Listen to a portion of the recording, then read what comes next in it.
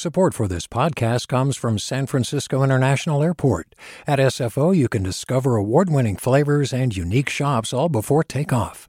Learn more about what's at SFO at flysfo.com.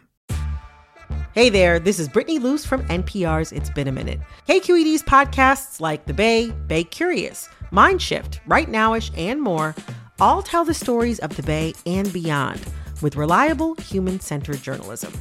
They aim to inspire, make you think, entertain, and expand your understanding of the place you call home.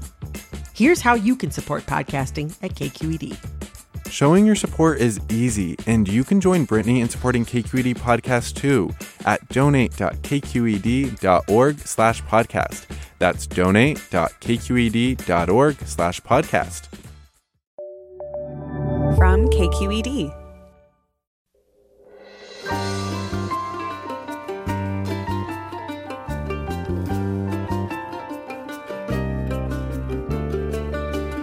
From KQED in San Francisco, this is Forum. I'm Rachel Myrow.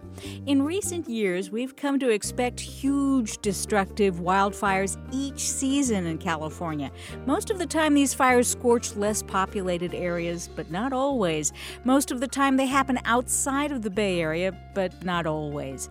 This week, we're marking the 30th anniversary of the Tunnel Fire, the 1991 firestorm that consumed 3,400 homes in the Berkeley and Oakland Hills. 25 people died. If you were here when it happened, you'll never forget it. If you weren't here, this is need-to-know information. This hour, we're taking your calls and hearing some heartbreaking stories of survival, loss, and resilience. That's coming up on Forum. This is Forum. I'm Rachel Myrow. It's raining right now, but if you've lived in the Bay Area for any length of time, you know October is often dry and crackly. The wind blows hot, and you think to yourself, oh, can't wait for the rains to come and put an end to wildfire season. 30 years ago this week, the rains came too late for Oakland and Berkeley. Those October winds kicked up and blew a small brush fire above the Caldecott Tunnel into an inferno that killed 25 people and destroyed 3,400 homes. We'll talk about lessons learned with those who lived through it and those trying to make sure nothing like it ever happens again. I'm honored to introduce our guests now. Frances Dinkelspiel, journalist and founder of Berkeley Side and Oakland Side, who lost her home in the fire 30 years ago. Frances, thank you for being here. Thank you for having me. And we also have Elihu Harris, the former mayor of Oakland from 1991 to 1999. Do you mind if I just keep calling you mayor this hour? Whatever works, I'm fine. I've been called everything but a child of God. Well, we know you are that for sure. Why don't we start with you, Frances? So much of your personal story struck me as the stuff of a classic nightmare. You're late to realize the severity of the situation. You're far away and you can't get to your house and your cat. Although I suppose in some ways for you and your husband that turned out to be a blessing in disguise. Yes. So I was in San Francisco with my husband and both sets of parents. We were having brunch at Zuni Cafe. And when we finished eating, we went outside and we looked to the East Bay and we saw this enormous plume of smoke. And interestingly enough, the previous day, while we had been touring Sausalito, we'd also seen a plume of smoke in the East Bay. I was a reporter for the Mercury News at the time, and I rushed over to Oakland and I talked to the fire officials there about what was going on. And they assured me that they had everything under control. And that was just a mile from my house. But unfortunately, that fire actually flared up with the Diablo winds the next day. So when we were on Market Street looking at that smoke, which just covered the entire sky, I knew we were toast. You know, back then, I watched the flames from the roof of the Berkeley co-op I was living in with my housemates, jaws agape as houses went up one by one. I've read one every 11 seconds on average, but my home didn't burn. What was that like for the two of you to decide first to stay and to rebuild? Well, you know what was really, the fire was devastating. It completely incinerated our house, and it killed our cat, which I write about in this essay that's on Berkeley side. And, for some, it was easy to sort of understand what we lost by how sad we were about our cat. But for some reason, we felt like we didn't want to be defeated by this. We felt like we wanted to rebuild. We wanted to stake our claim in the ground saying, okay, we've suffered this loss, but we're going to start anew. And one reason that was easier to do, and, Mayor Harris, I think your administration had something to do with it.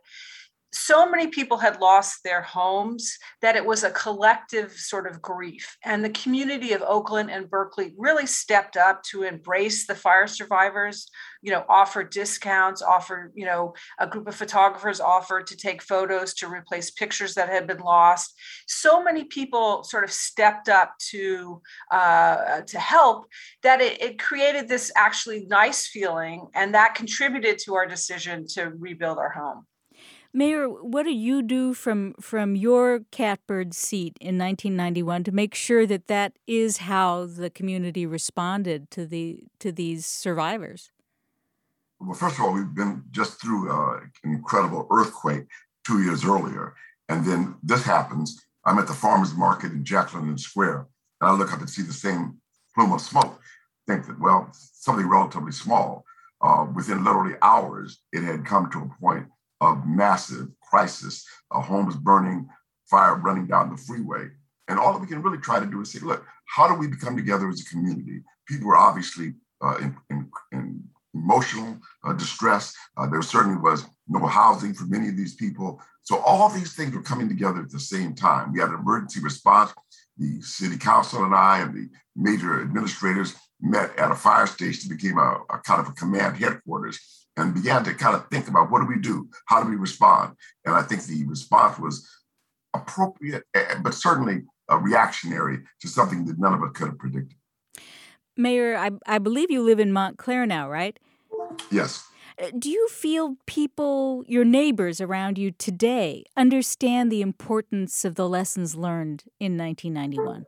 Well, 97% of the people this year responded to the requirements of the city ordinances relative to removing any brush or any type of fuel from the fire area. Certainly, we removed many of the eucalyptus trees, undergrounded utilities. So many things were done to try to make sure this was not going to be repeated, that I do think there were lessons learned that have continued to this day. Francis, I got to say, driving into KQED this morning, I couldn't help but notice all kinds of greenery sitting on power lines. Maybe that's just PG&E, but I don't know. It seems to me that there are a lot of people in the Bay Area who might feel, perhaps because of their proximity to the Bay, that it won't happen here. It can't happen here. Well, yes, they may feel that, but that's not correct. It probably will happen again. I mean, in 1923, a fire burned through much of Berkeley, destroying 800 homes. In 1970, there was a big fire at Fish Ranch Road. I mean, I think Berkeley and Oakland are better prepared for a variety of reasons. One, building codes were changed to require people to build stucco houses with, metal roofs or shingled roofs. There, the hills are not as dotted with, with wood shingled homes. There's also just a better awareness, as Mayor Harris alluded to, of keeping brush cleared from around your houses. I think all these things are positive steps, but there's still many parts of the Bay Area and the hills that, haven't made these adjustments, and climate change has happened. I mean, when my house burnt down in 1991, I thought this was a once in a lifetime event. And now we see it happens multiple times a year. Climate change has completely upended, the narrative. And I think, unfortunately, there will be more fires in the future. Mayor Harris, can you take us back to that time 30 years ago when really it wasn't just Oakland's fire department, but the Bay Area's fire response community was just caught flat-footed by the tunnel fire? And mutual aid was very important. We not only got help from surrounding fire departments, but also from the state. Some federal government also was involved. It was really something that was such a tremendous public emergency that we really did have the response. But again, nothing is stronger than a fire that's out of control, and certainly an urban fire where you don't have the ability to cut back to areas that are remote or without homes or lives endangered. It was very much a stressful situation where no one really realized or felt that there was any particular end in sight. So it was literally days that we were concerned about this continuing to spread. I think a lot of people, we can imagine it now with more recent events like the Camp Fire. A lot of the people who died in 1991 were trapped in their cars trying to flee because there were, of course, traffic jams on those hills, on those narrow, winding streets. You had fire trucks that were having trouble coming up to reach the fire where it was. It was just a hot mess. And there's still the danger. A lot of those roads are narrow. We certainly restricted parking on many of those roads, done other things to make sure that people think about how they're going to get out, which way they're going to go. So there are many people now who are more prepared for this potential than certainly in 1991. But it's still an area that's, again, very much wooded because people wanted to be in those areas and dangerous, but hopefully not as dangerous as it was 30 years ago. Rachel? Yes, Francis. I do think we are better prepared. There were some structural issues that hampered the fighting of the fire in 1991. East Bay Mud had not installed pumps up to its reservoirs in the hills. And when the electricity went out, those reservoirs went dry very quickly, hampering firefighters' efforts to douse the flames.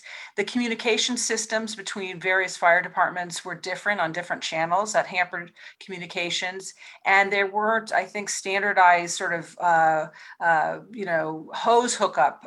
So some communities couldn't hook up their hoses to the fire hydrants. And all this came out after the fire. And I do believe those issues have been addressed. But I think it was the 1991 fire was a big wake-up call to increase regional cooperation around these issues. You mentioned earlier, like, you live in a stucco house now. What are some of the other things you've done personally to protect not just your life, but, your stuff? To protect my possessions in my house? Yeah. I lost all my possessions once, and I learned, if my house burns again, I'll live. The possessions are really not, the most important thing. But, I have packed a grab bag full of my most precious things. So you mentioned I am like the co-founder of Berkeley Side, and Berkeley Side and the Oakland side did this whole big wildfire package. And one of the ways we were trying to get people to think about what happens when a fire erupts is to do a contest asking people to pack a to-go bag and, send us their pictures. Now, I was embarrassed that I didn't have a to-go bag. I already lost my house, but I didn't have one. So that prompted me to sort of comb through my stuff and put my most precious things and my papers in a to-go bag. And so now I have that right by my front door. It's the 30th anniversary of the 1991 Oakland fire, and we're talking with Frances Dinkelspiel, journalist and founder of Berkeley Side and Oakland Side, who lost her home in the fire, and Elihu Harris, former mayor of Oakland from 1991 to 1999.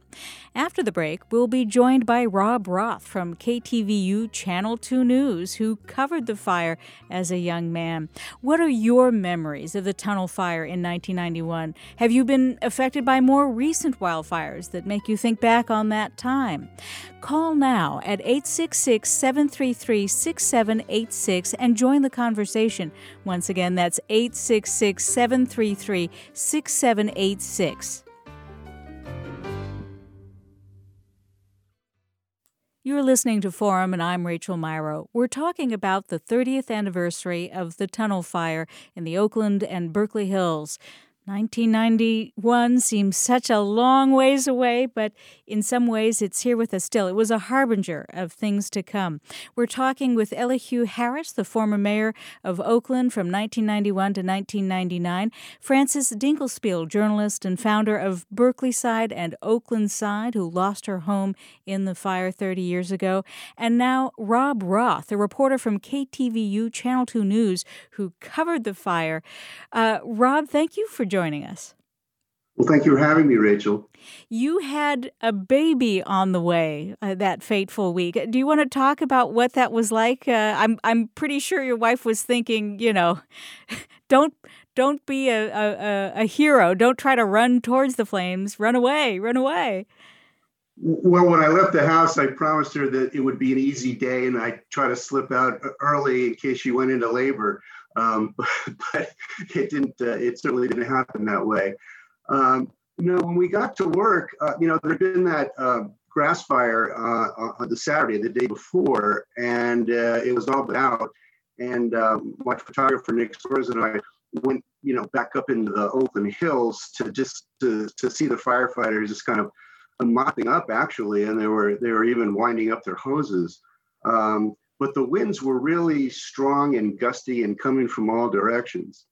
But at some point, the firefighters were very casual, and they pulled out. They got another call, and Nick and I were alone, and all of a sudden we could see almost like a campfire-sized fire, and the winds just kept whipping it and whipping it and whipping it, and so quickly.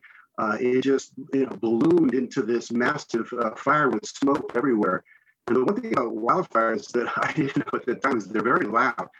And so you could hardly hear yourself think. We're getting all these pictures. There's that, excitement, adrenaline of, journalists getting pictures. But then at one point we realized we have nowhere to go. We were cut off from our news car.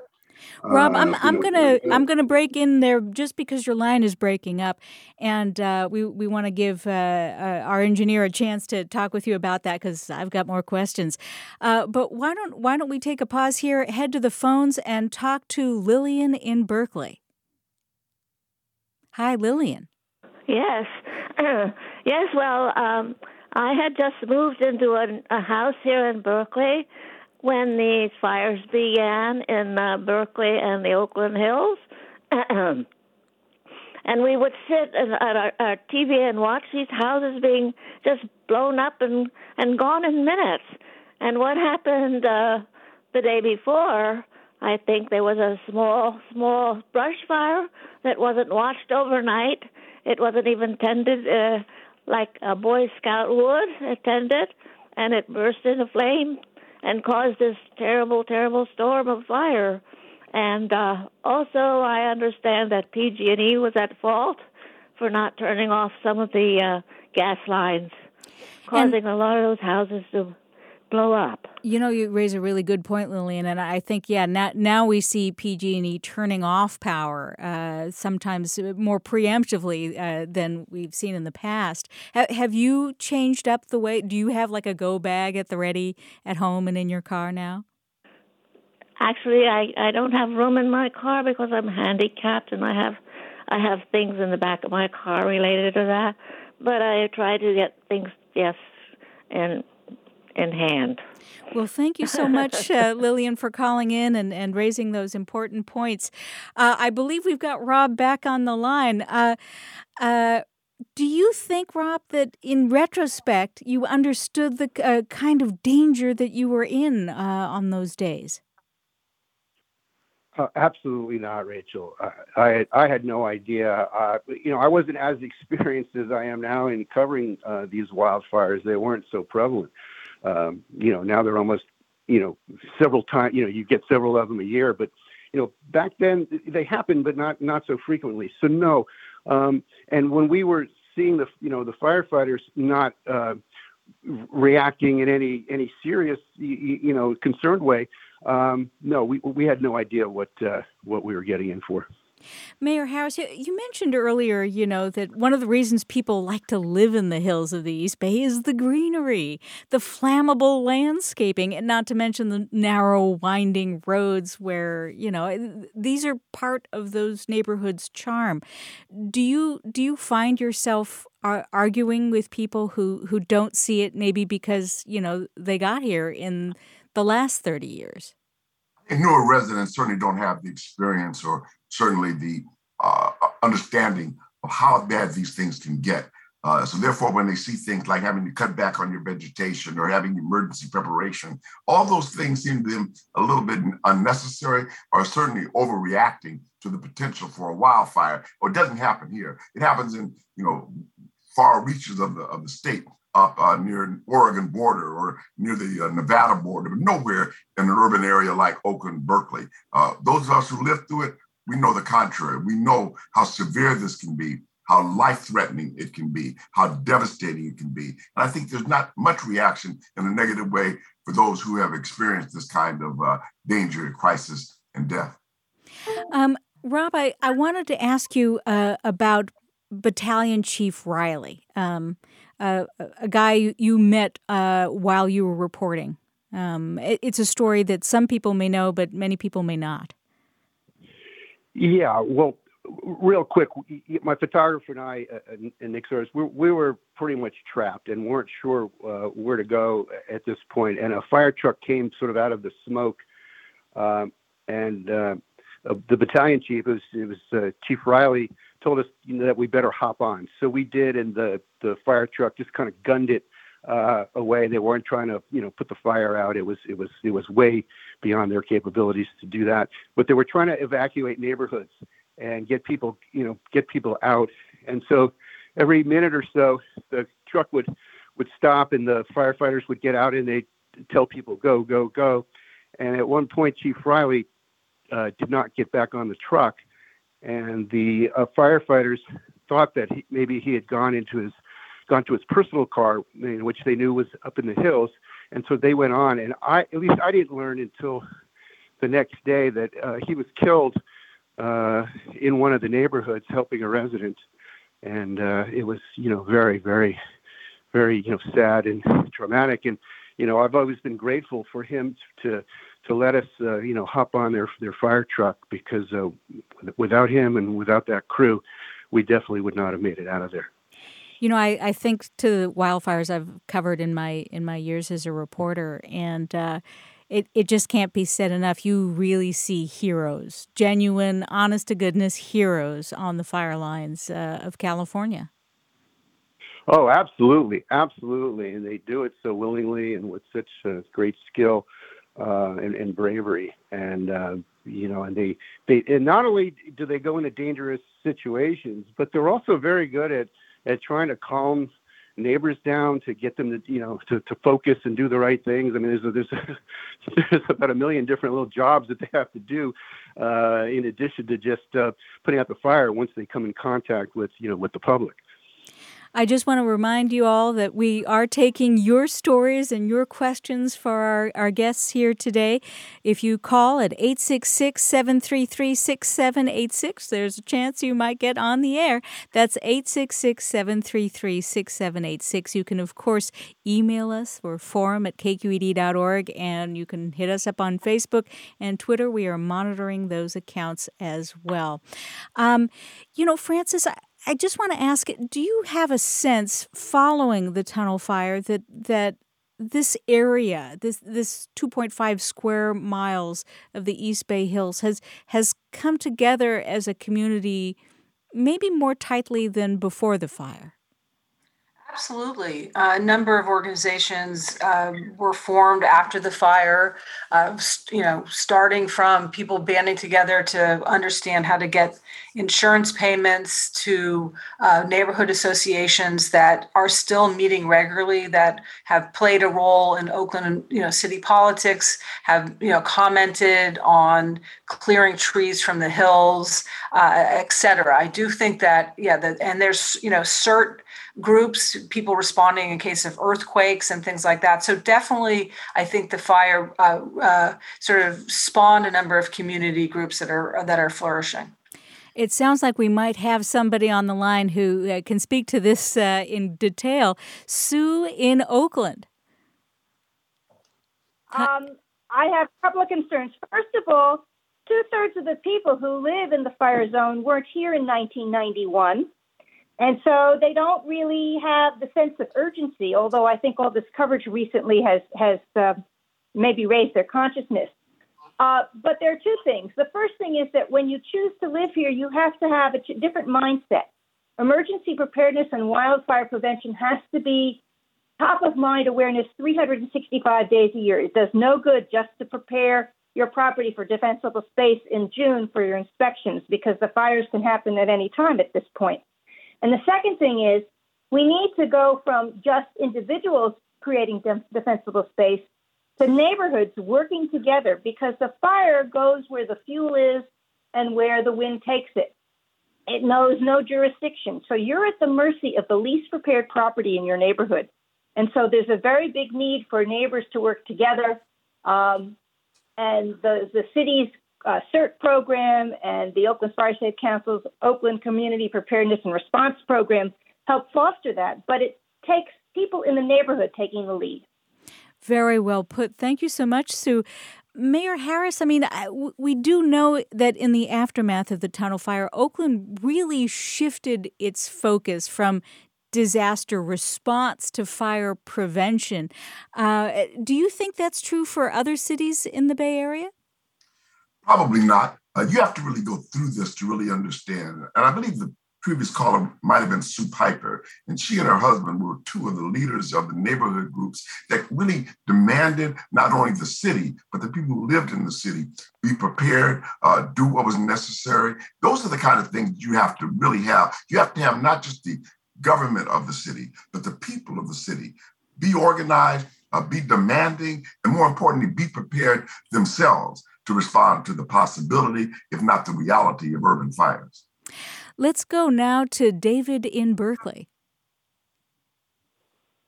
Hello. Hi, David. How are you? Good. Alive. I was. I had just opened Afikoman Jewish bookstore on Claremont Avenue, just about 3 weeks before the fire, and we that morning we looked up and we saw the sun was orange, and we began to smell smoke. And sometime later, we could actually see fire over near the Claremont Hotel. And at that point, friends of ours came. We still hadn't fully stocked the store, and they brought their cars, and we pretty much emptied the store, expecting that the fire was very likely to come down the hill because the wind was blowing our direction. It was pretty scary. The next day, we came back to the store, and it smelled of smoke. It was a pretty scary moment for us, since we had just been spending the last year of our lives putting this store together, and we had just opened it. We had, I think it was the week after the fire that we had our opening celebration. So that store is still there now, 30 years later. It just celebrated its 30th anniversary. Well, I'll just say Mazel Tov to that, George. And Mazel Tov to that, David. And let me thank you for that experience. We've got a bunch of calls on the line. I do want to give George in Oakland a chance to tell his story. Hello, can you hear me? Yes, I can. So my name is George. I lived on Amito Avenue in the hills, right above the Claremont Hotel. The morning of the fire, I saw the smoke burning. The night before, my wife and I took a walk, and because we heard the fire engines and saw the firemen putting out and sort of patrolling the vacant lot that had started the fire, where the fire started. And the morning of the fire, I went up on the roof. I have a flat roof, and I had a hose, and I was hosing down the roof, and the wind was blowing so strong that the water never hit the roof. It went sideways. I could see Hill of Highlands burning, but the wind was blowing from my house to the Hill of Highlands. But somehow the fire burned down the valley in between us, came up and burned the house. I got my wife and my baby out. She was 4.5. Came back up the house, parked the car at the Claremont, and came back up against the firemen's and the policeman's direction to get my other car. And my neighbor across the street, it was sort of spiritual. I was driving away, and a voice said, "Where's Don?" Don Hopkins, Ron Dellums' aide de camp, was living directly across the street from me. And I said, "What do I care?" Then I had the same voice, and I backed up. My house is now burning, and I went down, knocked on his door, kicked his door, noticed nothing, and all of a sudden, as I was climbing the stairs, he came out and said, "What are you doing?" And he didn't know the fire. He was asleep. He had really sleep marks on his face. Oh my goodness! And we ripped the door off his garage because there was no power, our garage door, and we drove down, and I feel I saved his life, although I didn't do anything. It was a spiritual thing. I didn't know he was there. It's something he told me, check on Don, and there he was. So that's my story. Thank you so much, George, for that.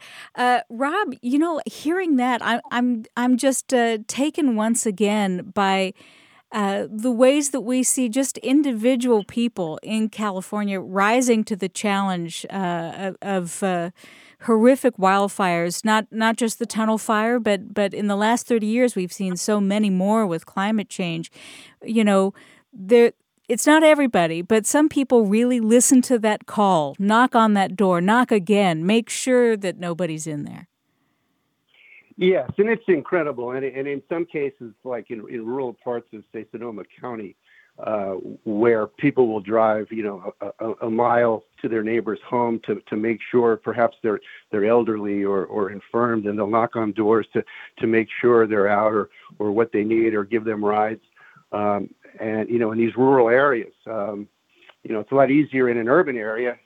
Certainly brave and people do step up. But I'm always amazed at what happens in kind of the more remote places. And often the remote places is where these fires start. Well, Rob Roth, I want to say thank you so much for joining us today. A reporter from KTVU Channel 2 News, there at the scene of the tunnel fire 30 years ago and here today to talk about it. Thank you again. Thank you, Rachel. We're talking about the 30th anniversary of the tunnel fire hit Oakland and Berkeley Hills in 1991. And we have been talking with, as you just heard, Rob Roth, and also Elihu Harris, the former mayor of Oakland from 1991 to 1999. Frances Dingelspiel, journalist and founder of Berkeley Side and Oakland Side, who lost her home in the fire. But we know that there are many of you out there in the Bay Area today who remember what happened in 1991, who may have been there, who may have lost a home, or at least were taken by what happened, to think about how you want to protect you and yours as we face more wildfires more frequently in California today because of climate change. I want to give out that number one more time. It's 866-733-6786. Join the conversation. Tell us your story. Ask questions of our guests. 866-733-6786. Of course, you can get in touch with us on Twitter and Facebook. We're at KQED Forum, or you can email your questions to forum@kqed.org. But whatever you do, stay with us. You're listening to Forum, and I'm Rachel Myrow.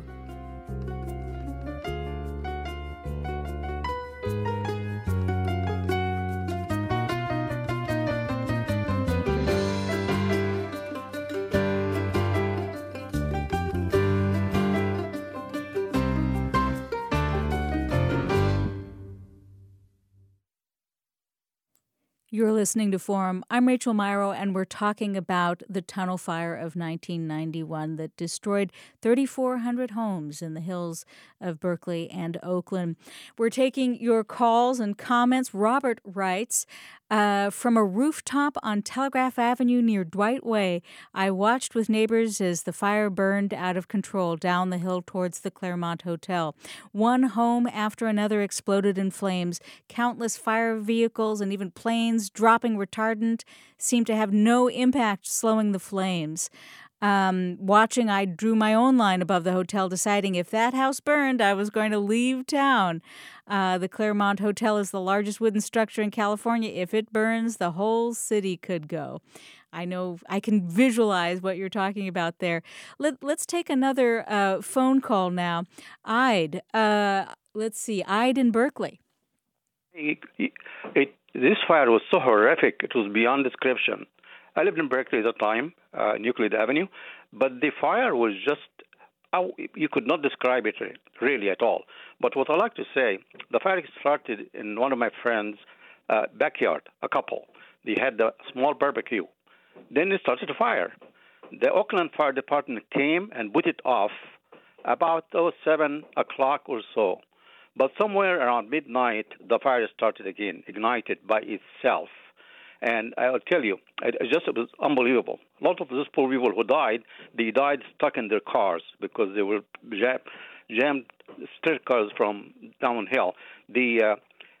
What happened, once the fire came to the Claremont Hotel, the Berkeley Fire Department really, really did a great job to save the whole two cities, the two towns. They stopped it. It almost devoured the Claremont, and with that, it would have gone down to Maine, Berkeley as well. So I hurry to both Oakland and Berkeley Fire Department.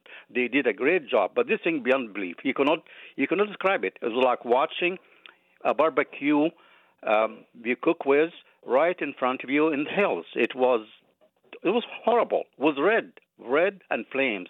Miles of red color flames. Thank you. Thank you so much, Ide, for that. Joining us now, we have Scott Stevens, professor with the Department of Environmental Science, Policy, and Management with UC Berkeley, who studies wildfires and wildland fire science. Scott, do you want to tell us a little bit about what you learned as a young fire scientist studying the tunnel fire? Yes, that was my first semester as a grad student at UC Berkeley, of all things. And afterwards, once the fire was basically out, about 4 or 5 of us from the Berkeley research group spent about a month up there and actually tried to understand how the fire moved. We actually were able to look at the foliage of trees. A lot of times when foliage of trees doesn't burn, it actually freeze dries in the position that actually the fire came. So you can go up there and see, essentially get some information how the fire moved in there. We also did, with some other grad students, extensive work on the survivorship of the houses, what factors actually maybe dealt with them surviving or being lost. So we spent a great deal of time up there. And as the callers have all said, it's one of the saddest environments I've ever been because it was just so much loss. But it was an intense experience.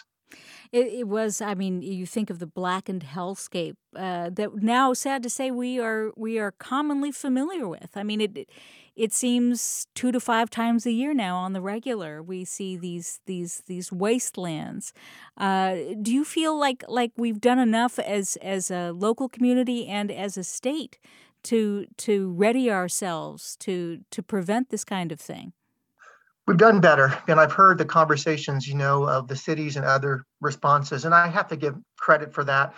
I still think there's maybe a little too much volunteer needed here because a lot of volunteers work so hard. Of course, all volunteers have other jobs and lives. One thing, I've gone to Australia and been over there a fair amount and looked at what they do. They have kind of these extension advisors that actually are full-time people that work in the community. They live in the community, they work in the community, and they're kind of the hub to help people understand what's available in terms of techniques, trying to organize communities and even neighborhoods to respond, also social media savvy. So I think we've done well, but I think we could do a little better by actually organizing ourselves at the community level with people that are full-time that could work in these communities and actually be the hubs of information innovation. We heard earlier about the pipers, the famous pipers of Oakland. And we have somebody writing in, Stephen, who says, please note that Oakland's CORE, that's Citizens of Oakland Responding to Emergencies program, was developed in response to these 2 disasters that has since inspired the CERT, Community Emergency Response Training Programs, in many, many localities throughout the state and across the country. Are those not enough, Stephen? I think they are, again, just wonderful kind of beginnings of a program that's a little more systematic. You think about California, look at all the fire services in this state. Cal Fire, one of the best service, maybe the best in the whole world, certainly our local services like Berkeley and Oakland. But what about having maybe 30 or 40 people whose full-time job is in different counties of the state, from San Diego to Modoc, to basically help organize communities, cities, county boards of supervisors, groups that are volunteering? How about someone that's the hub that actually is a full-time person with the expertise to do it? I think it would be another addition. It actually wouldn't cost that much. In fact, the legislature has actually put $2 million in such an effort. And we do have 2 people in the state already working on this, and they're wildly successful.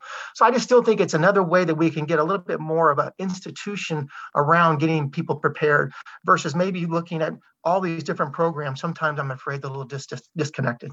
Francis Dinkelspiel, does that sound like a good idea to you? Yeah, absolutely. I mean, I think, citizens groups are important, and government has more power to command and control than citizens groups do. So, yes. I do want to get at least one more call in before the hour ends. Why don't we go to Jenny in Oakland? Hi, this is Jenny.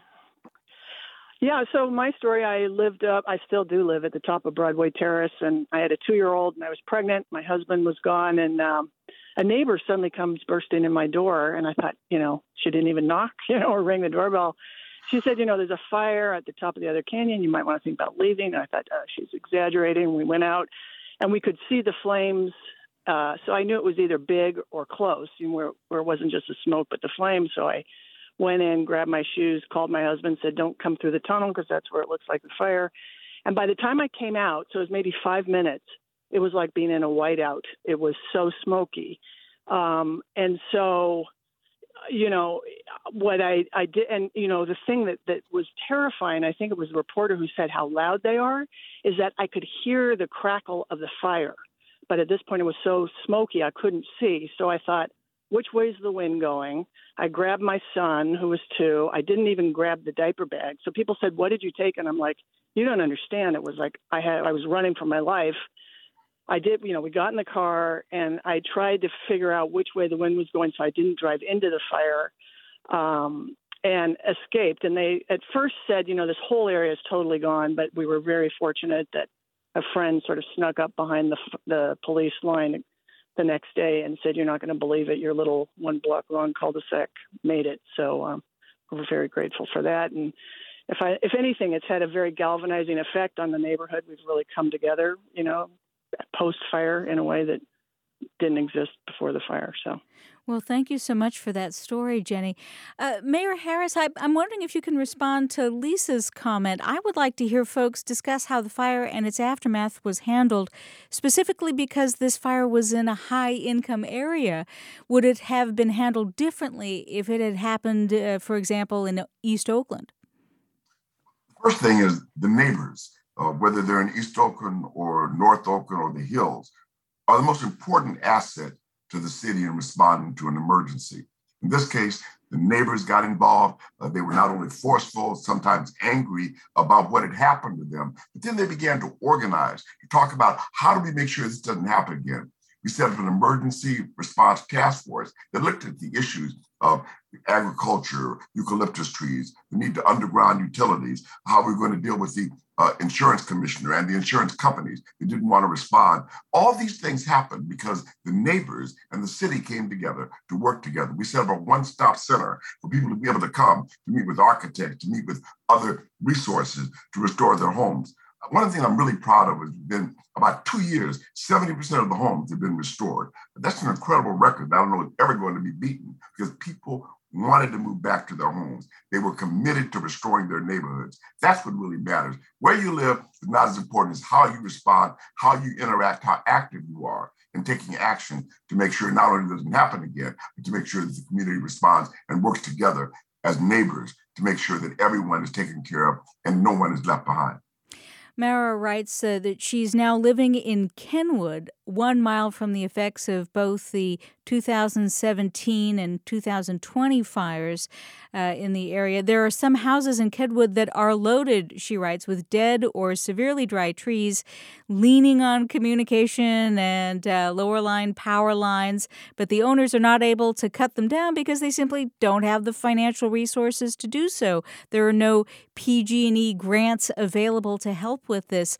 Francis, as a reporter, as a journalist, do you think that we're addressing this problem? I think I mentioned earlier, just driving in today, I was noticing the trees sitting on power lines and wondering about that.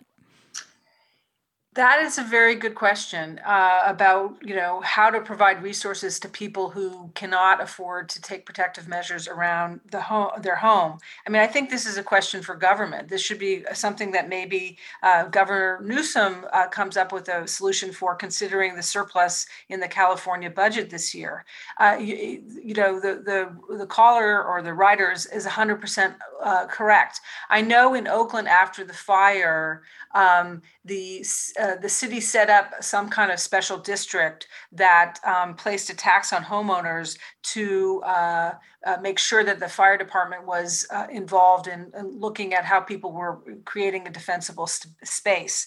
That tax, or whatever it was, I can't remember, expired. Fortunately, the city of Oakland has still continued to do that to some degree, but there are fewer resources to create defensible space. I think that is a question for the government to step up and step in, because I don't know that the cities have, enough resources to provide funding to do that kind of trimming.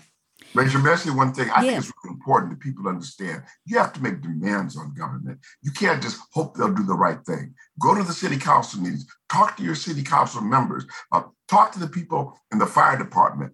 We've got to take more proactive responsibility for our individual and collective being. Too many people think government's going to do it or somebody else is going to take care of it. We all have to be involved. Responsibility is the first requirement of democracy. Beautifully put. I think we have time for one more call. Let's go to John in Oakland. Hi, good morning, Mayor. How are you this morning? Good morning.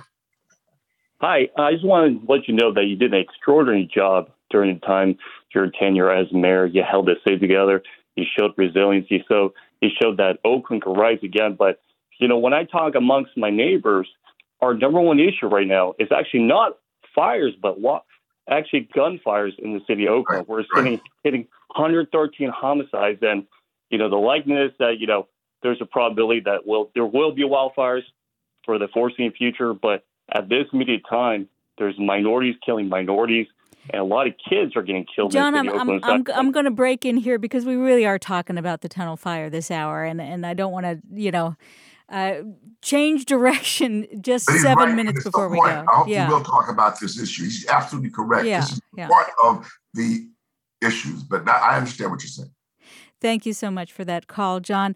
I one of the questions I wanted to ask, Mayor, you and Francis, and for that matter, Scott Stevens, when the weather turns, when the weather gets hot at the end of summer, does that sense of anxiety ever go away? Or is there always some part of you that's haunted by your experience from 30 years ago?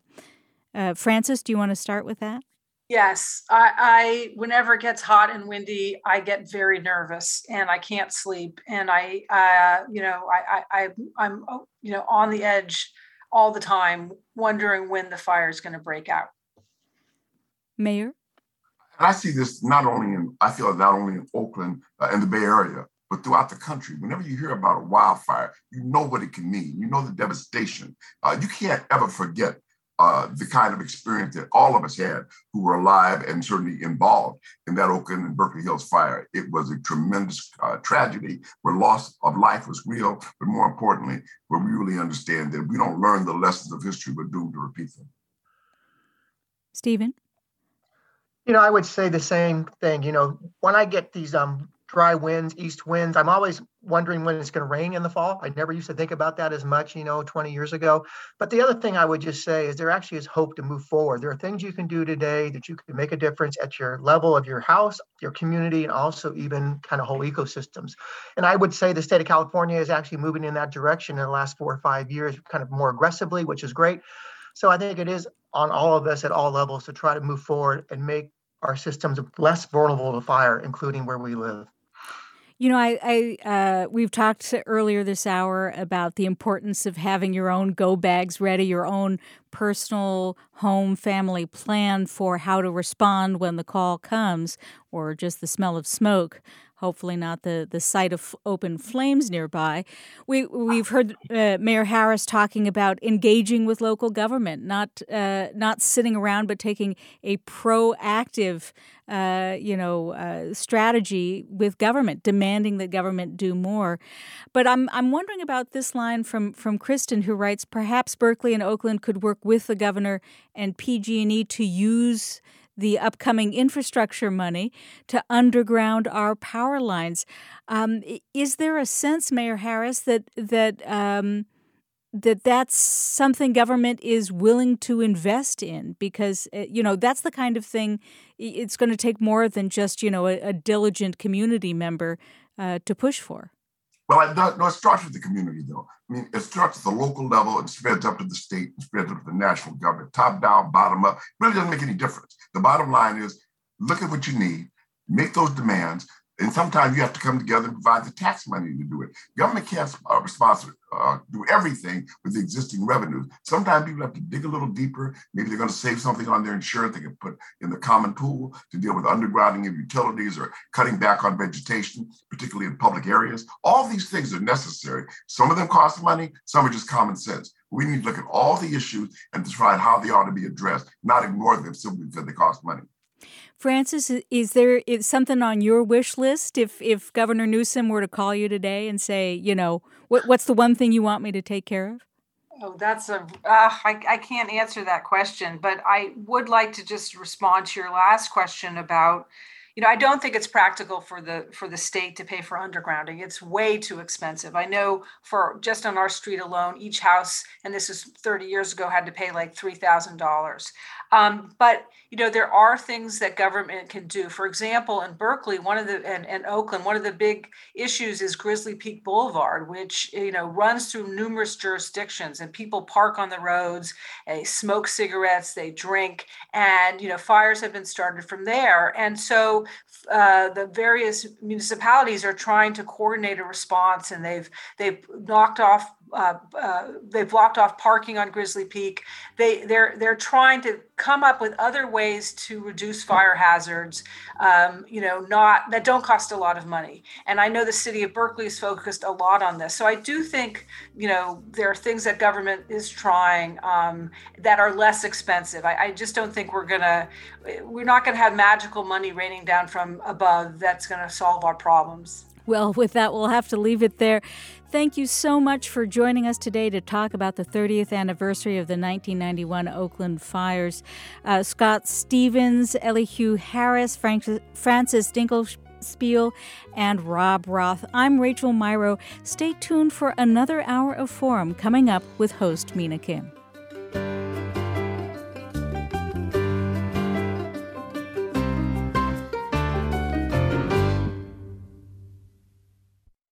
Funds for the production of Forum are provided by the members of KQED Public Radio and the Germanicos Foundation and the Generosity Foundation.